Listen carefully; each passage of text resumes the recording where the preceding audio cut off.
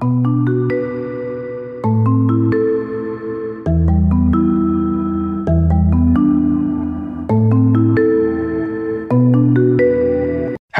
everybody, and welcome to This Dangerous Podcast. My name is Johnny Maunders.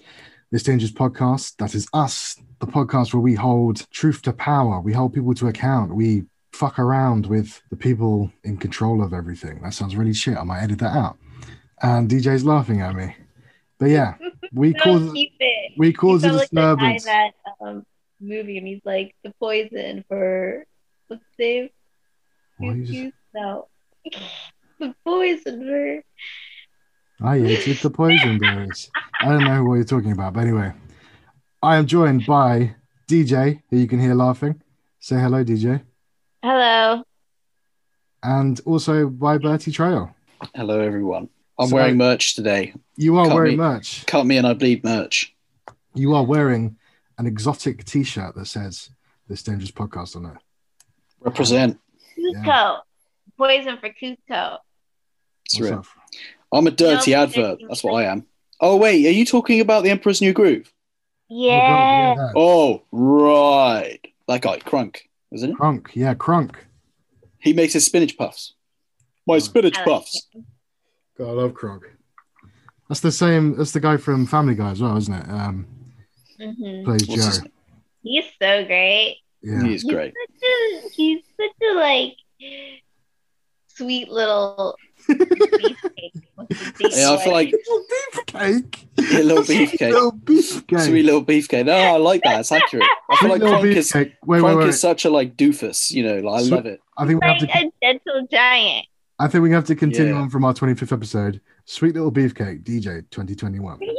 Okay, before we get onto our main topic, which is time, we are going to, there's a few kind of headlines or things for the adjudication panel. First one is today, we're recording on Saturday, there was a massive protest, 10,000 people against the police bill that we talked about a lot on this podcast. 10,000 people, which is pretty amazing considering we're in lockdown, opposing the government's plan to give police more powers to shut down protests.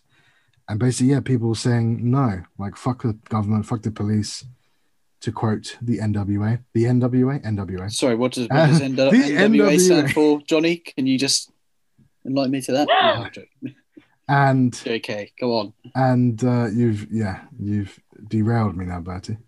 I know exactly what it stands for. It's fine. One of these rap groups that the youngsters have now. I'm so sorry. Yeah, defending the right to protest. That is the key. That's impressive. Was that all in like around Westminster then? Yeah, there were protests in a lot of cities, but the biggest one was obviously in London. Westminster. And obviously there were people getting arrested as well. And wait, is that the one I saw a video of? I thought that was another. I thought there was another anti-mask protest.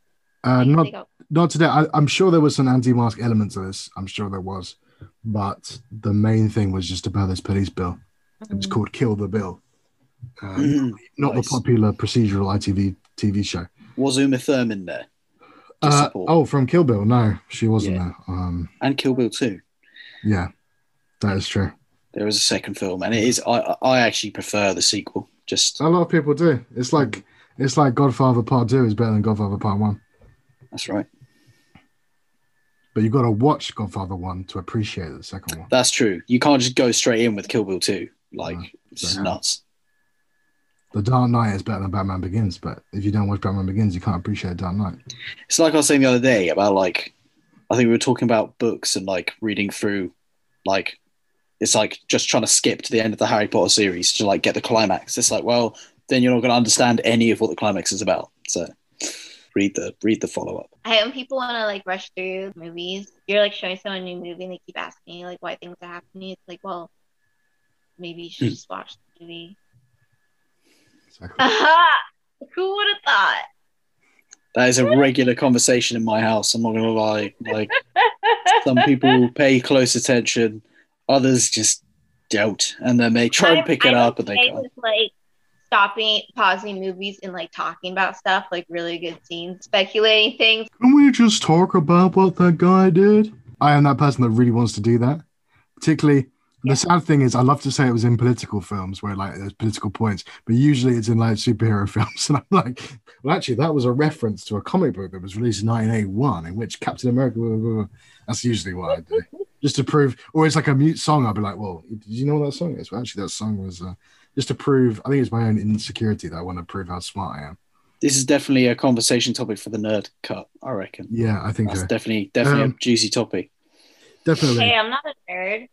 Yeah, a little bit. No, you're not a nerd. You're a nerd. You're a jock, DJ. Yeah. Can I just say DJ's walked off now because I called her a nerd. She's going to go and get a baseball bat to show that she's a jock. She kills nerds.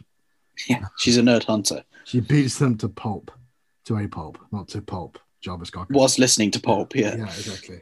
Yes. And watching Pulp Fiction. And watching Pulp Fiction. The other item for our adjudication panel is this week the government released their racism report, which I think pretty much any sane person has concluded was an absolute stitch up.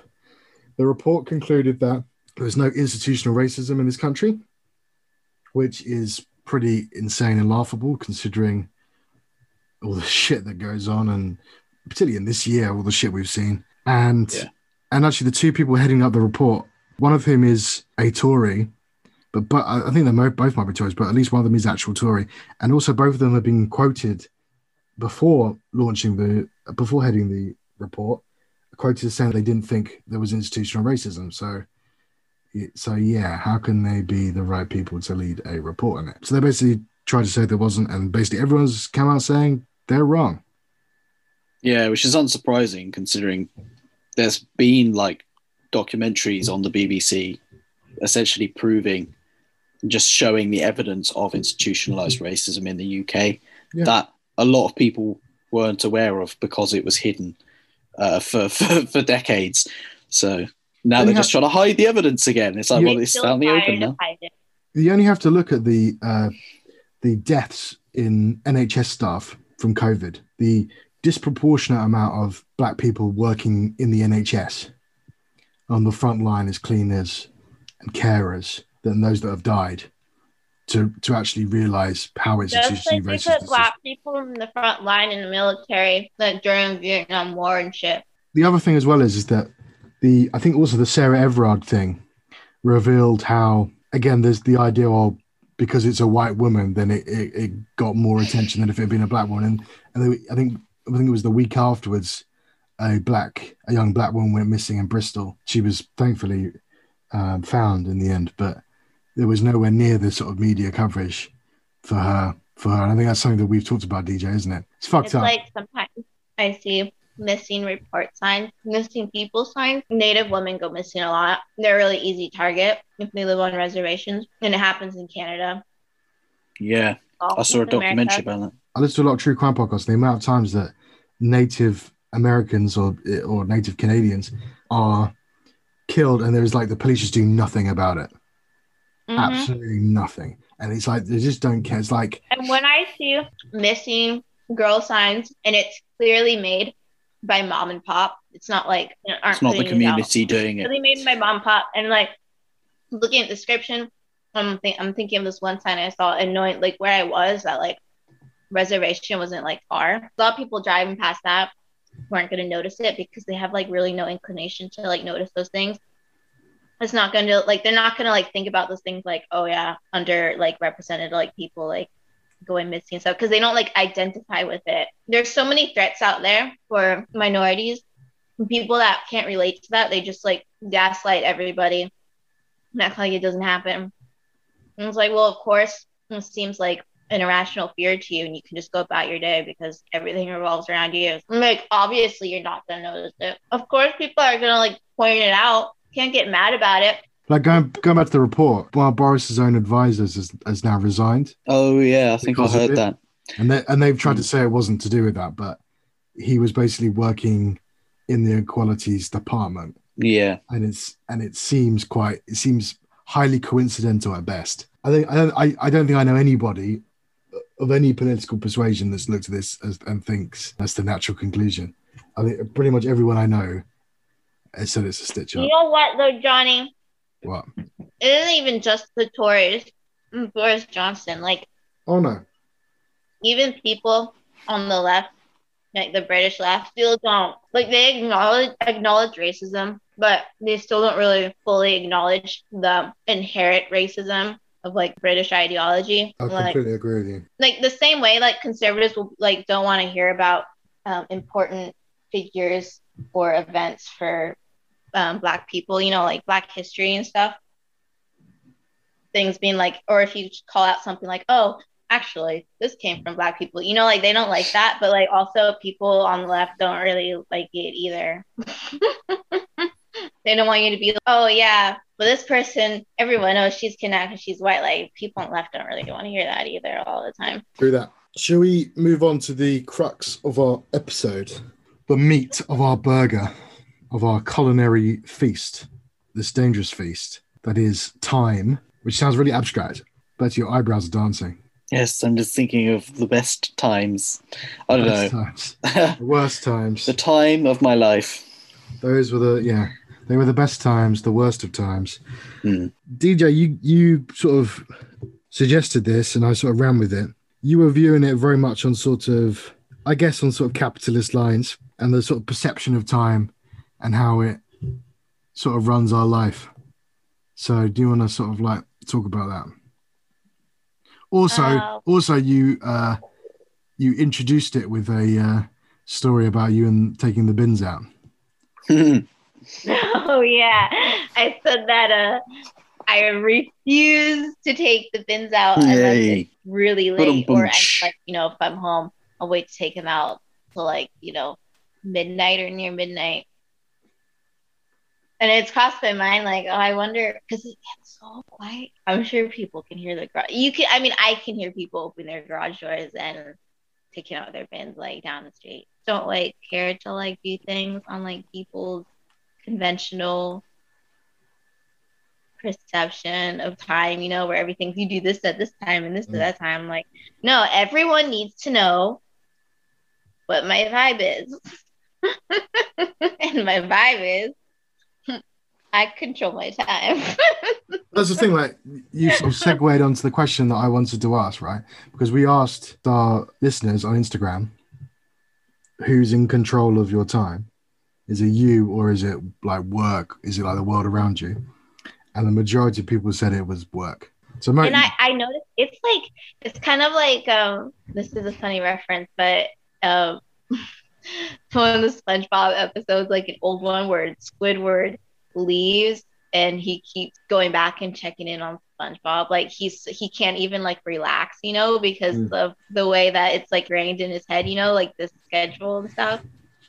But I notice that in people. Sometimes it drives me crazy. Whoa, can you like relax a little bit? Like it's like people that like feel bad for like relaxing because they're like, oh my God, I'm not doing anything productive. I've got like a relative and he does this thing where he'll like pretend to be working at home. And to me, it's just, dude, if you have nothing to do, don't do anything. Like, no one's judging you. I don't give a shit. Like, go outside, smoke the weed. That reminds me of the Bill Hicks joke. He's like, I hate working for a boss because my boss used to come up to us like, so why aren't you working, Bill? It's like, because there ain't anything to do. It's like, well, pretend you're working. It's like, well, why don't you pretend I'm working? You get paid more. That's what people actually do. Pretend I'm mopping, and you can pretend we got customers. We can close early. Yeah, that's a good one. That really happens though at a lot of jobs. Is like you end up pretending to work sometimes. I feel like that's a natural part of many jobs. To be honest, I feel like it's something people are uncomfortable talking about because everyone wants to think that they're, you know, everyone is very self-conscious and doesn't want to feel like they're not making the most of themselves. But the reality is, in a lot of jobs, keeping things varied and interesting enough and relevant enough and actually finding meaningful work is challenging. Like that's the reality of it. And like, yeah, like everyone's done that thing where they're just like pretending to work, you know.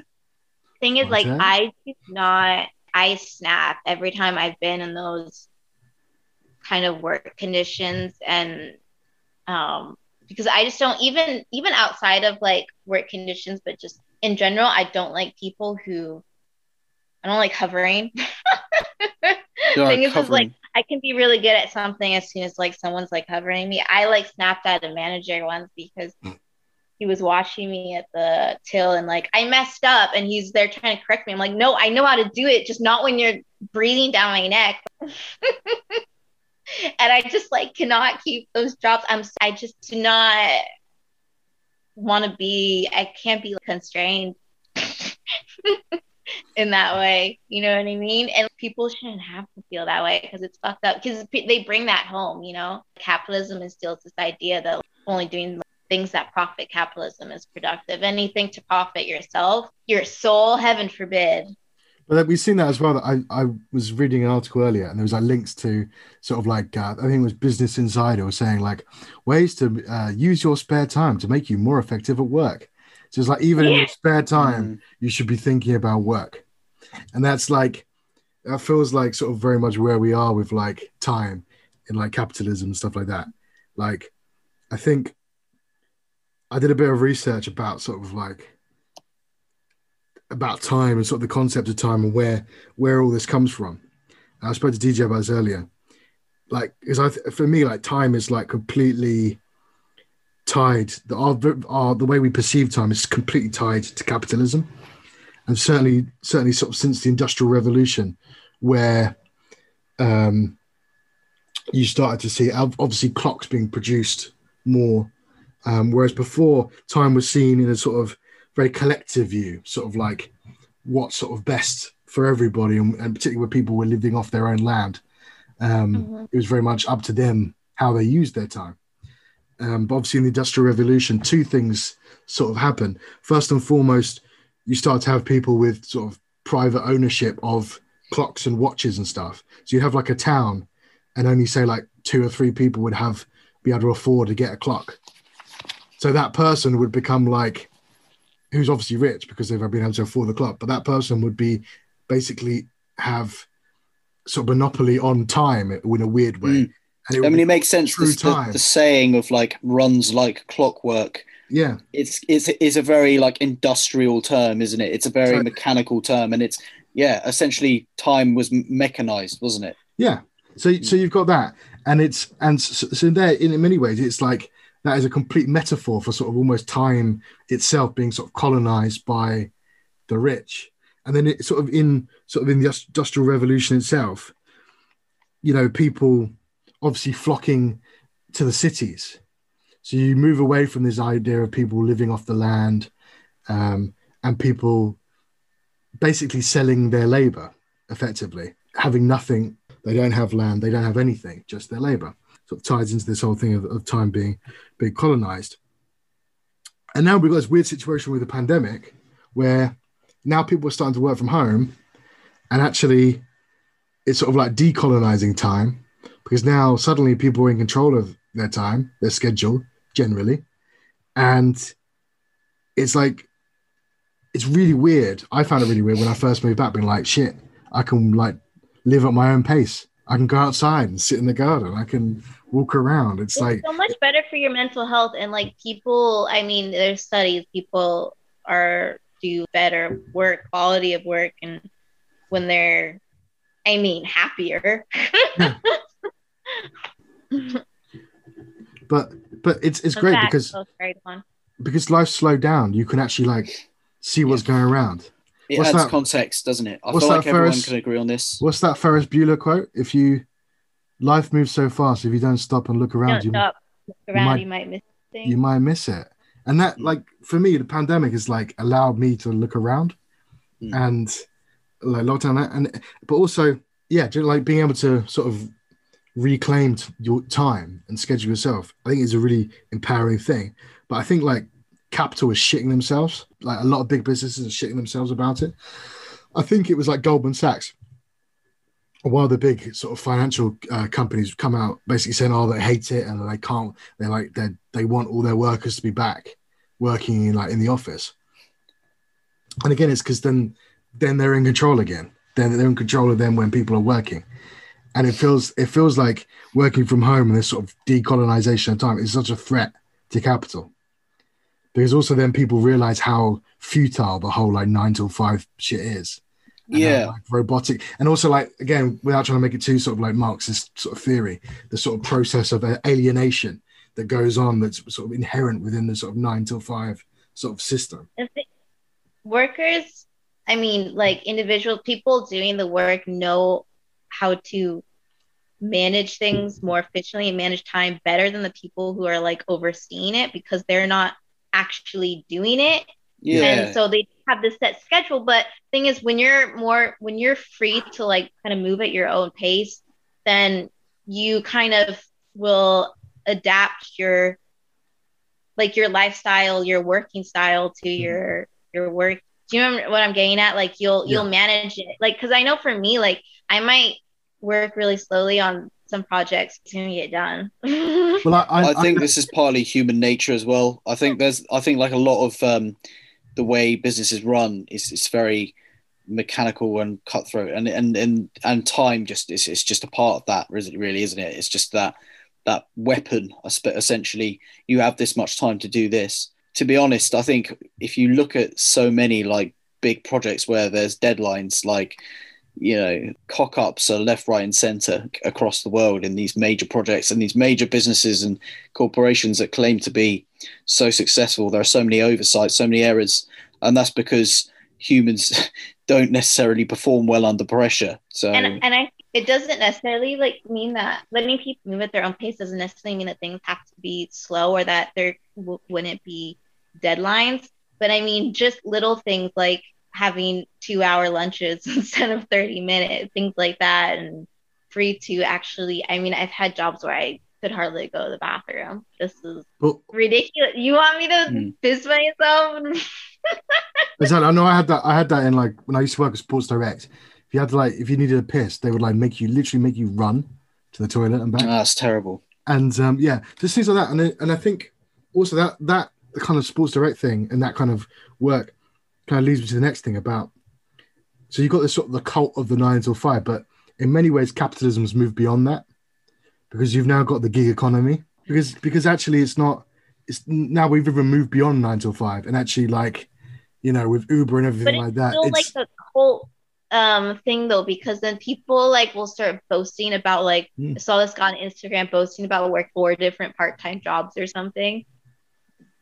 And I was okay, well, this isn't a flex. It just shows how like fucking ridiculous capitalism. Exactly. Like why are you doing that? There's jobs like you're gonna do gig work. There's jobs that you can do even make more money in just like 2 days a week, honestly. And if you're gonna do that many part-time jobs, you might as well have a full-time job.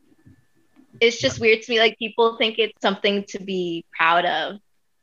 But you've got like you've got like Deliveroo and Uber, where literally time is money, and it is treated as such, and workers are treated as dirt, and time is monetized, and that is the thing. And it's as I say, it's gone beyond 9 till 5. Literally, like, you're incentivized not to have free time. You're incentivized. Actually, no, I wouldn't even say it's incentivized. The opposite. You're disincentivized from doing anything, and it's fucked up. But again, this goes to the other thing. Like, one of the sort of solutions to all of this is to reduce the working week. And I've seen that a lot for people, because I think there's lots of points to this. Like, I think if people have more meaningful spare time, for example, I think people's mental health will be a lot better. If people can actually genuinely relax and not be worried on a Sunday about spend time with each other and stuff. Yeah. And I think that would improve people's mental health, which would probably also improve people's working when they actually do work. So there's that. Also, if there's one less working day, you're probably going to get less underemployment. You're probably going to have higher employment generally, because the thing about like gig economy and that, and what DJ was saying, it's more indicative of the fact there's vast underemployment. There are so many people that are working part-time jobs who want to be working full-time jobs. Yeah. That's the answer, really, but it ain't going to happen. I mean, we live in the age of like 0-hour contracts and things. Yeah. So, you know, we're told all the time about how the unemployment rate is so fantastically low. Yet, you know, all of these other things, poverty, mental health, physical health, it's all terrible. So it's like people are just used to having to work so hard for so little. It's not necessarily a good thing at all that the unemployment rate is so low. It's that people are left with very little flexibility, and obviously no wages increase proportional with inflation or anything like that.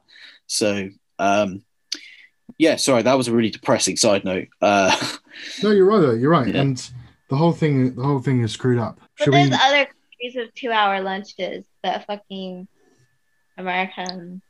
Dude, I'm not gonna lie. Sometimes I do that. Like I have done that, and like sometimes I'll eat such a massive lunch that I'm like fucking unable to work, man, for like the next half an hour.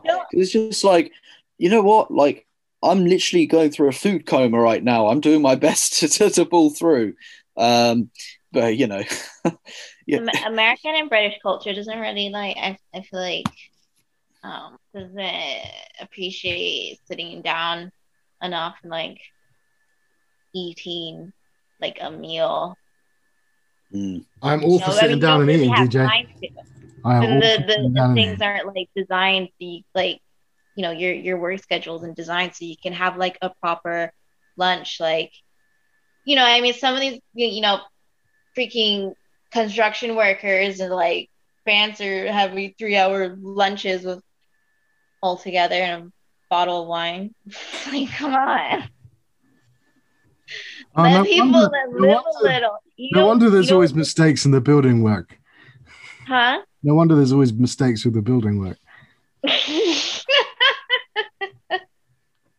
My teachers in high school had wine in the teacher staff room. As a former teacher, that sounds incredible. Alcohol isn't allowed on the premises, but they don't like consider wine real alcohol. That is very French. But it is a soft drink. It is not alcohol. Yeah. Well, when they're all drinking at age 11 with a meal. Drinking lemonade. You know what? There's a British version of that, and it's what's his name? He does that like parody documentary show and did one on drugs. Parody documentary show. Yeah, what's his name? He's an IT crowd. He's the original boss. Is it Richard Ayoade? No, you're talking about No. You're talking about his name, boss. The guy who makes Chris Morris, the guy who makes that news program, Brassai. Yeah, Brassai.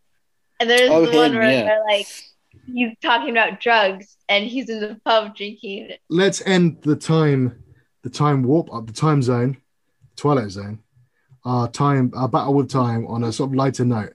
If we could travel back in time to anywhere, where would we go? Bertie, you go first. Oh, I really haven't thought about mine. But like thinking about time travel always makes me think of like Blackadder.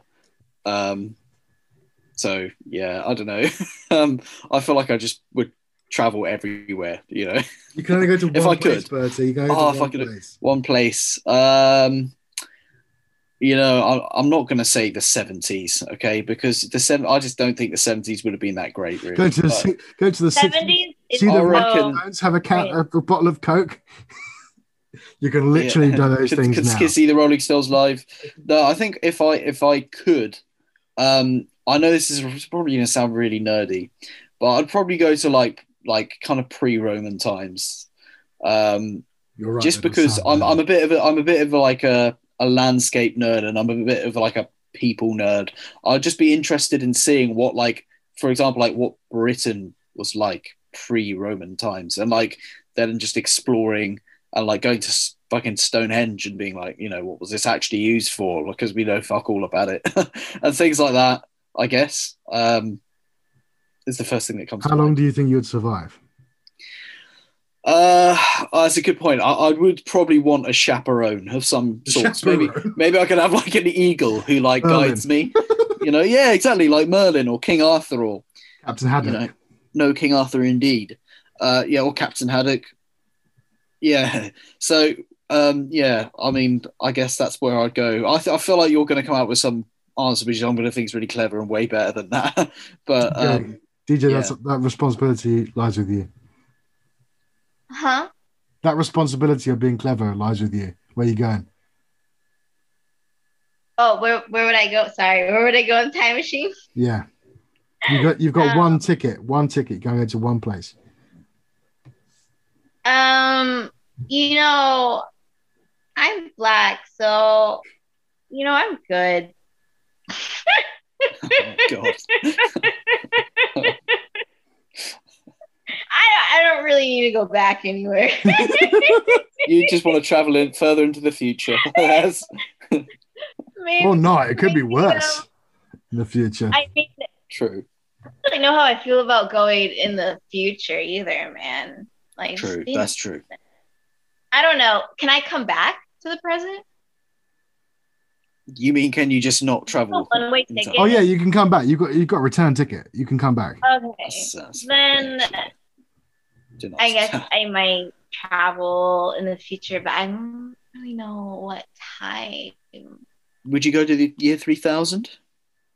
Not much has changed, but we live underwater. And DJ, your great granddaughter. It's pretty fine. Yeah, fine. that would be. I bet she's My first amazing. album. It's a good Yeah, song. it would be cool to see like your bloodline. Yeah. True. Oh God. I don't know if I'd see that. I sort of my mutant great grandchildren.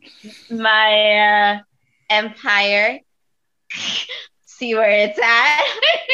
You'll when you go to the year 3000, there'll just be weird gold statues of you, DJ, everywhere. Yeah. Mimicking your most. maybe the statues- I won't die. The statues will be mimicking your latest Instagram post. Anyway, do you want to know where I'd go in a time machine? Where would you go? Yes. I probably would go with the least interesting of the three of us. Back in time to when I took the picture. To tell you not to do it. I'd be like the Flash, like, don't do it, DJ, don't do it. I would probably go. It's funny because I love music and I love like art and culture and stuff, and I've always been obsessed with different time periods. And actually, recently, I've been obsessed with a particular time period, which in some ways been sort of inspirational to this podcast and the whole aesthetic for this podcast, I guess. Is that I would go to sort of mid to late 70s New York, in the sort of punk scene, and I'd see like the beginning of like Blondie and Ramones and Talking Heads in that sort of like underground scene, and hang out with those people and the really cool like underground art of that time. Wearing, I know what you'd do as well. You'd go really into cool, that like period. countercultural like time. At the time, you'd go back knowing what the 80s was going to be like, so you could set the trends before the trendsetters of the 80s come about, and you'd be like, yeah, I'm the new king, wearing eyeshadow. You could sort of, I would, yeah, that sort of. I would I form. swear that Roger does that in American Dad or something. I would form the Cure before the Cure got formed. Indeed. No, but I think that'd be really cool, that scene. Like, I think it's, yeah, I've been really into that sort of time period at the moment. There's something very sort of irreverent about it. And that, to be fair, punk in general was quite irreverent. I was actually watching a documentary about punk today, about how it's basically created in America and then exported here, where it became more popular and more accessible, and then exported back to America. That's interesting. Yeah, because I never really knew like where. I always thought punk started in here. Well, basically, it's Ramones. Well, I guess the New York Dolls were like in like the sort of like inspiration for many, but the Ramones were basically the first punk band. Yeah. And the guy who was the Sex Pistols manager, Malcolm McLaren, went to New York, and I think he saw the Ramones play. And there was I can't remember the name of the bar, but it was a bar where the Ramones used to play, Blondie played, Talking Heads played. I love Blondie. And yeah, Malcolm McLaren went there, and then he came back, really influenced by that, and eventually he put together the Sex Pistols, and then was quite influential in the Clash then being formed and all that kind of stuff. So the punk scene really was sort of inspired by what was going on in America. That said, it got a lot more mainstream traction here, possibly because there was more political strife here at the time. So there was more of a political element to our punk than there was in America, for example. And it was more extreme. I think it works like because like Britain like as a whole. I mean like there's parts of the US that are like similar. Like honestly, Seattle isn't two different in a lot of ways. There's a lot of similarities. Like Mm. they both got like this. There's a vibe that's like pretty similar, or an aesthetic subculture or whatever. But that's like just certain parts of America, whereas like Well, that was sad and dark and cloudy everywhere. the problem with a lot of those bands, is that they could sell gigs in New York and Chicago, but if they wanted to like play in like Texas or Oklahoma, no one would come. Yeah. And then Yeah.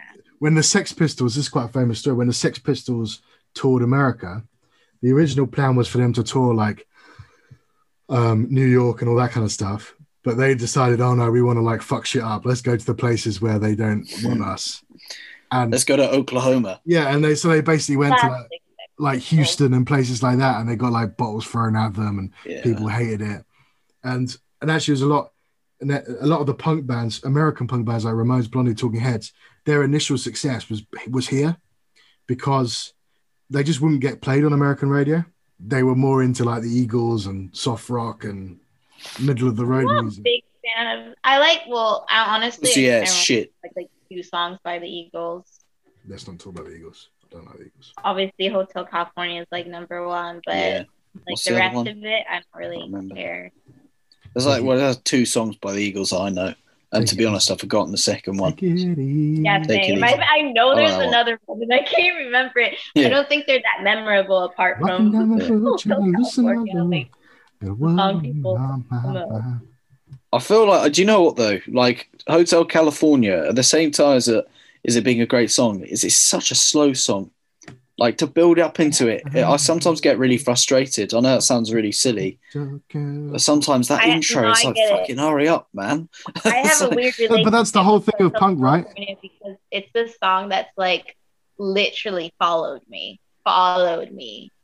It's so weird. Where a song followed you. It will start playing when like often before something weird, or even if it's just like deja vu. I see what you mean.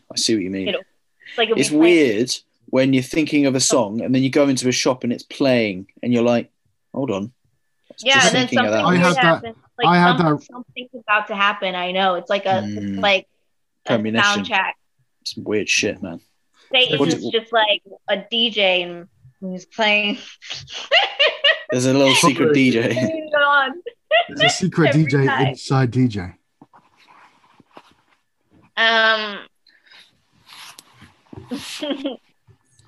But yeah, You might want to reword that. Yeah. I might edit that out. No, you can keep it. Oh, come on. Yeah, the shit we say on this podcast, man, like we could literally leave it all in, to be honest, and it wouldn't make any difference. Like, So yeah, I'm going back to late 70s New York. I'm gonna jam with Ramones and Talking Heads. I'm gonna be the psycho killer. Qu'est-ce que c'est? The only thing thing with the 70s is like it's one of those eras that gets like romanticized, right? I think in terms of like fashion, like there's things that I like, there's music that I like. You've got to take the shit, because there's a reason why punk was so popular, because everyone was poor as fuck, and there was New York was a shithole in the late 70s. If you watch Joker, watch fucking Joker, because that is basically New York in the late 70s. But like the cringiest part about the 70s though, like is like all the white women walking around as like they're fucking in like Pocahontas costumes. You know, like the whole like talk about like culture appropriation, like this wasn't like anything new. Like it was just as cringy then as it is now. To be fair, DJ, I can imagine around like that. I can imagine you in flares. You can imagine me in flares, Yeah. like the pants. The trousers with the I do like. I like those a lot. Actually. Trousers. I like those a lot. They're not pants. The trousers. But not the not like the freaking headdresses and shit. I mean, people still do that. It's like a festival thing, I guess, mostly. But it wasn't okay then. It isn't okay now. If I did go back to a time, I might like just kill some hippies. Yeah, well, maybe you would go back to Woodstock and just like slaughter some hippies there. Just, Maybe. like go back to DJ the Manson. 70s and like get a fucking Dodge Challenger and like drive through the country and Just go mad. have shit. like a just go great full time. GTA. This Go sounds down like, to like this sounds like go to Mindhunter. Tijuana or whatever. But then like I'd kill some hippies on the way. Yeah, oh yeah, GTA, mate. Yeah, GTA. And steal Get their a stripper weed. killer as well. The Seattle Strangler. I'd steal all their psychedelics. It would be like Fear and Loathing Las Vegas. Imagine that. GTA Tijuana, like 1970. That would be an amazing game.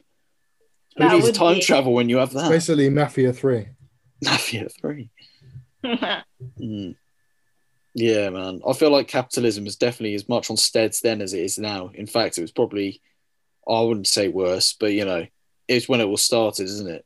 Well, we got Suppose. in the late 70s and the early 80s is when we want the birth of neoliberalism. When we moved into Reaganism and Thatcherism, where basically it's like capitalism on steroids. Actually, no, I wouldn't say steroids. It's capitalism on Viagra. Oh, That's what it is. oh yeah, no, it is. It's kind of overtly sexualized as well, isn't it? True. Yeah. But yeah, that's a story for another day. I think we should end with some funny news. I have one story, which I haven't even read properly, but I think maybe Viagra would be kind of relevant for this. It is. The headline reads, courtesy of the Metro. Matt Hancock says his bright red office is like a soothing boudoir. Health Secretary Matt Hancock has given insight into his working process, describing his unusually decorated office as soothing and like a boudoir. So yeah, Matt Hancock he always does videos, interviews from like his weird red office, and it looks really weird that it's red. And apparently he's likened it to a boudoir. Philip Schofields like, what? A boudoir? What have you just said? And then Matt Hancock then said, oh, it's just me and my paperwork. That is very creepy. Just him and jazzing on his paperwork. According to Cambridge Dictionary, a boudoir is a beautifully decorated room used in the past by a woman for sleeping, dressing, relaxing, and entertaining. Mm-hmm. And who's he entertaining in there? Someone commented, I'd rather not hear the words Matt Hancock and boudoir in the same sentence. Matt Hancock referring to his red office as a soothing boudoir is the last guy I needed to hear today. Never want to hear him saying those words again. Another Twitter user claimed that was an amazingly easy way to change the narrative from questions over PPE, just by imagining Matt Hancock in a boudoir. Yeah. So Matt Hancock has a boudoir. To be fair, he's the least boudoir-y type MP as well. Like, Matt Hancock basically looks like he's a virgin. Like, I've never been more sure of a politician being a virgin than Matt Hancock.